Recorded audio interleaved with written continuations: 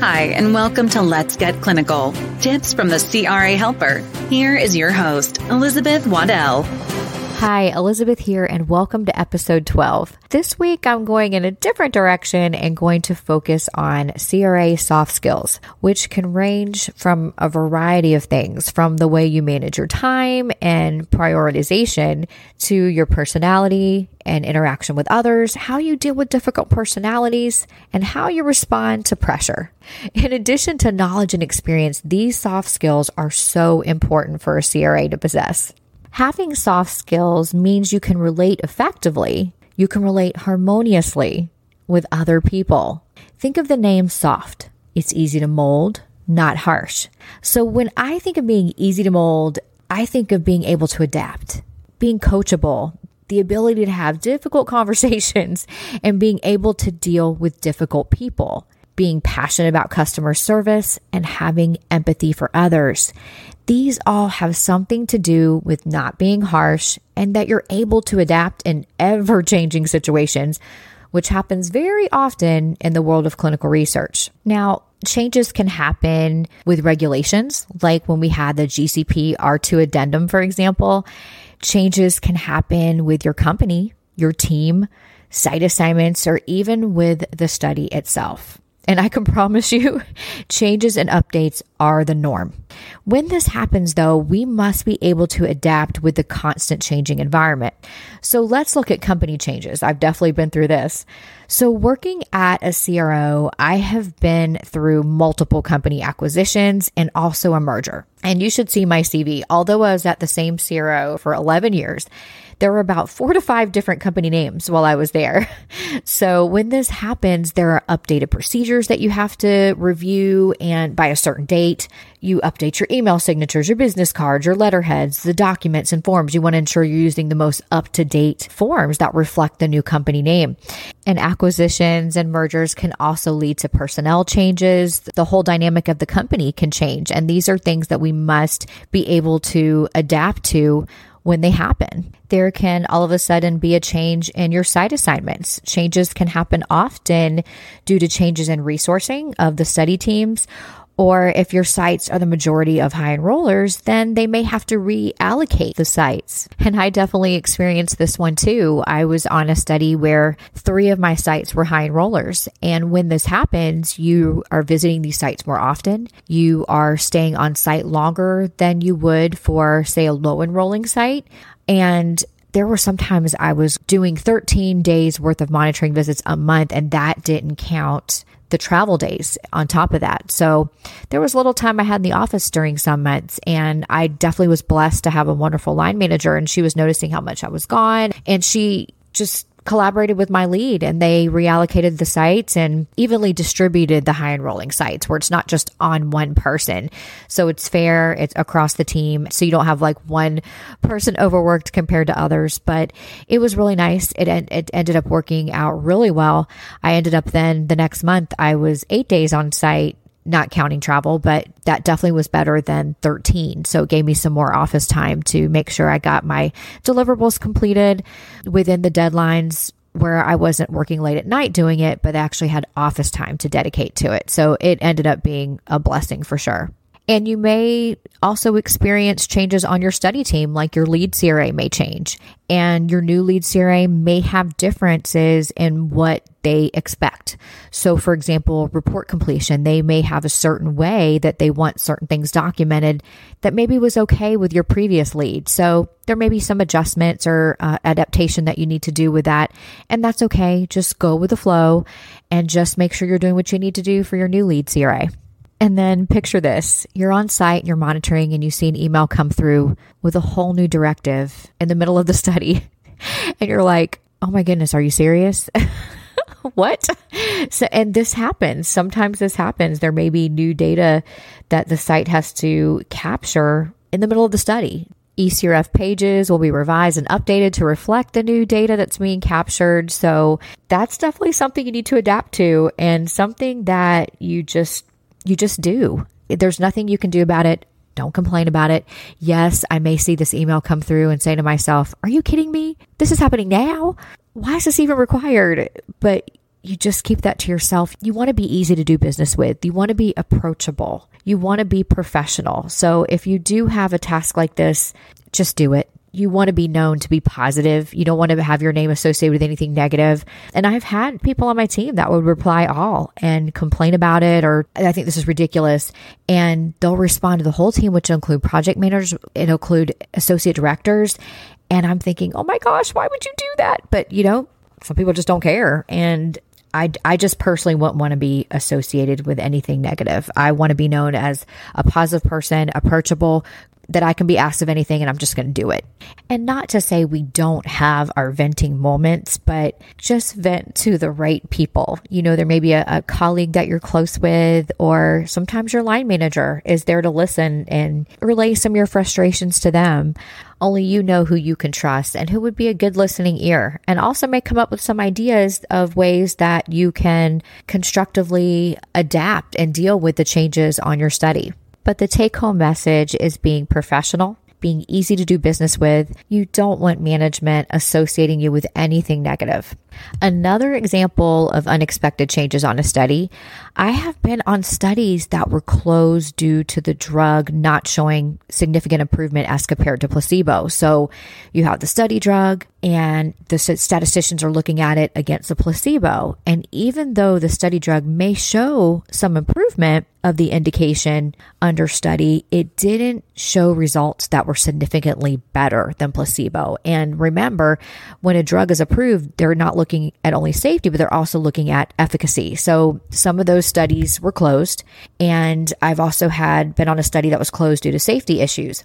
And we were requested to perform closeout visits for all these sites by a specific date. So that was a quick change of what we were doing. We went from performing interim monitoring visits to now you got to close out all your sites for a study, or you need to perform drug return for all of your sites by a specific date. So you also could be asked to cover a visit for someone, or you may have conflicting priorities and you have to rearrange your tasks. But the point is you have to be flexible and you need to be able to adjust to changes immediately and efficiently.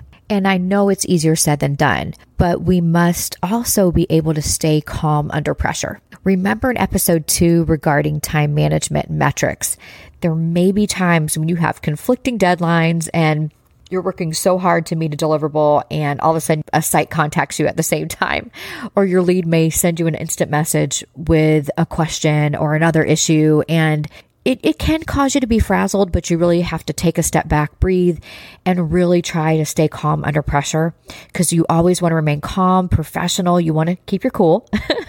Again, you want to be easy to do business with. And if you're freaking out, it'll only lead to mistakes and cause more stress. And actually, I remember on some performance reviews, that was actually a question that was asked about your direct report. Are they emotional? Are they able to remain calm under pressure? Because there are a lot of changes in clinical research. So we want to see and assess soft skills of our direct reports as well. So definitely want to recommend just really trying, and it'll help you in the long run, because there's going to be pressure. Any job has anxiety, but there's definitely pressure in clinical research as well. And you just want to make sure that you adapt to these changes and remain calm the best way that you can. And time management itself is a soft skill. It's so important in this industry. And remember, there may be many tasks to complete within a limited time frame.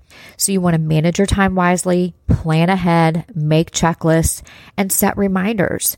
If something comes up like an email that has a site issue, this may require rearranging your checklist in the order of priority. Like if something comes up that involves subject safety or an issue at a site, this is definitely going to move up to the top of your list. And then once you get those things resolved or escalate it like you need to, then you'll look at, okay, what are the order of the tasks I need to complete in order of their deadlines? What deliverables are due first? And then you can just rearrange and reprioritize what you have to get done. And I also do want to touch on the subject of investigator and site relationships, as sites are customers too. We do want to be consistent. We want to be dependable. We want to answer their questions efficiently. Or if you need to follow up and say, hey, I'll get back to you on that, be sure to get back to them. There are many times that we might not know the answers, and that's okay. If they ask us something and we don't, write it down, let them know you'll get back to them, go ahead and ask your lead or the medical monitor, for example. And then once you get the answer, immediately respond to the site. And this is going to build the trust between you and the site. And I can't say it enough. We want to be positive and enthusiastic, though, in our communication at all times.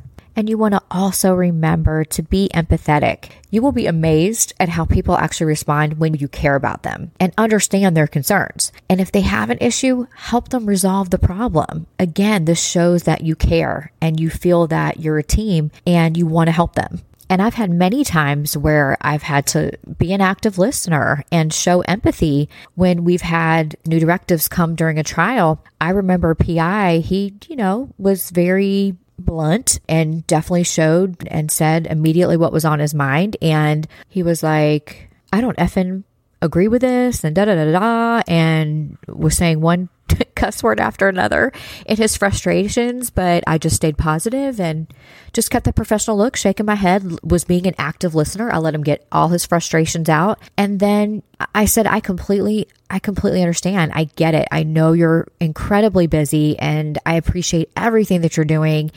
And I offered any help that I could give him to make things easier. And if there was anything I needed to follow up on with my lead or management for him, I offered to do that.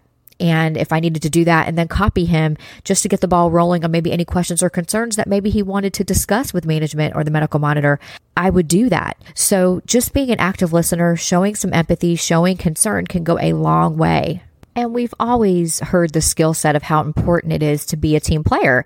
And of course, we need to be a team player with our study team and our colleagues, but this also is the same at the site level as well.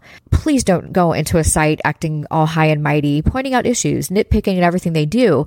Sometimes it helps to explain why we're asking something, and we're a team. So I may point something out like, oh, you didn't document this, but this is why you need to, will go a long way as compared to putting them down or acting high and mighty and say, well, you didn't do this and that's wrong. You don't want to act that way. Where again, we're all a team. We should treat the site staff that way. We all want the same thing. We want subject safety and data integrity. And being pleasant and nice to be around will get you further with site staff. There are some times they will go above and beyond for you just for being pleasant. I remember at a site, they had very strict times that monitors could come to monitor at their site. So there would be a letter like for all the monitors to read when they would come in, and it would say monitors are to arrive at 9:00 a.m. and they are to leave by 4:30 p.m., no later. And so I made sure that I abided by these rules at the site. And I remember talking to the coordinator and we were finishing up for the day, and she had mentioned that she was going to be there that night working later. And I looked at the clock and was like, oh my goodness, I better pack up. It's 4:30. And she goes, oh, you can stay. You're nice. And I was like, oh, yay, thanks. And it was great because believe me, if I can get any extra time on site, I will take it. There's times I would leave and it was dark outside, but it was great because I got so much done. And again, an example of be pleasant, be easy to do business with, have a good rapport with the sites. And there may be times in your career that you're going to have difficult conversations. I'm not going to lie. I've had some PIs that privately I went to the bathroom and they made me cry. But, I quietly I remained professional in front of them, but I'd go to the bathroom, shed some tears, and then I would take a deep breath. I would pray, go back out and just act like nothing happened and just remain professional and do what I had to do. So sometimes this does happen. Some PIs, when you point out an issue, they can get really defensive, and you just learn to deal with different personalities. And you just have to learn as the time goes, and I learned this as well, is you can't take it personal. And it's funny because as you learn to deal with different personalities, some of those PIs that maybe it started off where they hurt my feelings, I ended up being the closest with them. You just learn to deal with those personalities. They end up knowing what you expect from them, and you continue to have that relationship as a team. And again, it definitely helps when you actively listen and when you show that empathy, because again, I've had some PIs that were defensive, and maybe I would point out an issue and I would actively listen and I would tell them, I completely understand where you're coming from. And even though inside I knew I was absolutely right, I would offer to let me follow up with my project manager just to confirm. And that made them happy. They were happy that I cared about their opinion and I cared about what was bothering them. And I would follow up with the project manager. And of course, I'd find out I was right. And then just let them know like, hey, I checked with the project manager and he did agree that it has to be done this way. And then there we go. It was fine. And you just, again, need to learn how to deal with the different personalities.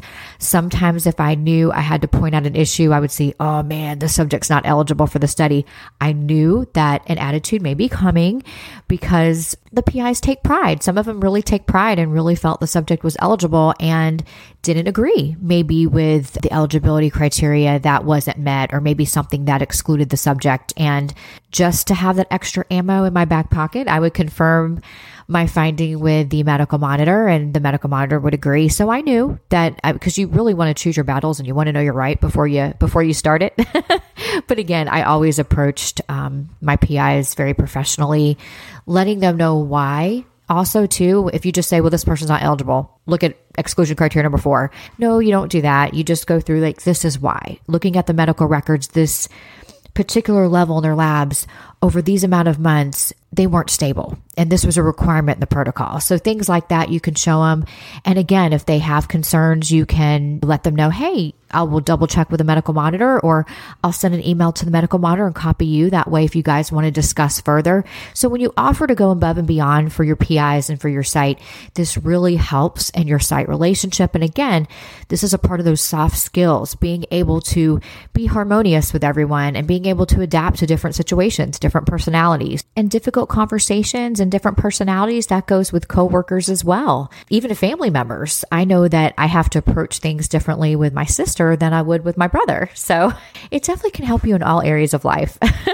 But the take-home message in regard to soft skills is be pleasant, positive, professional, stay calm in stressful situations, manage your time wisely, and have empathy for others.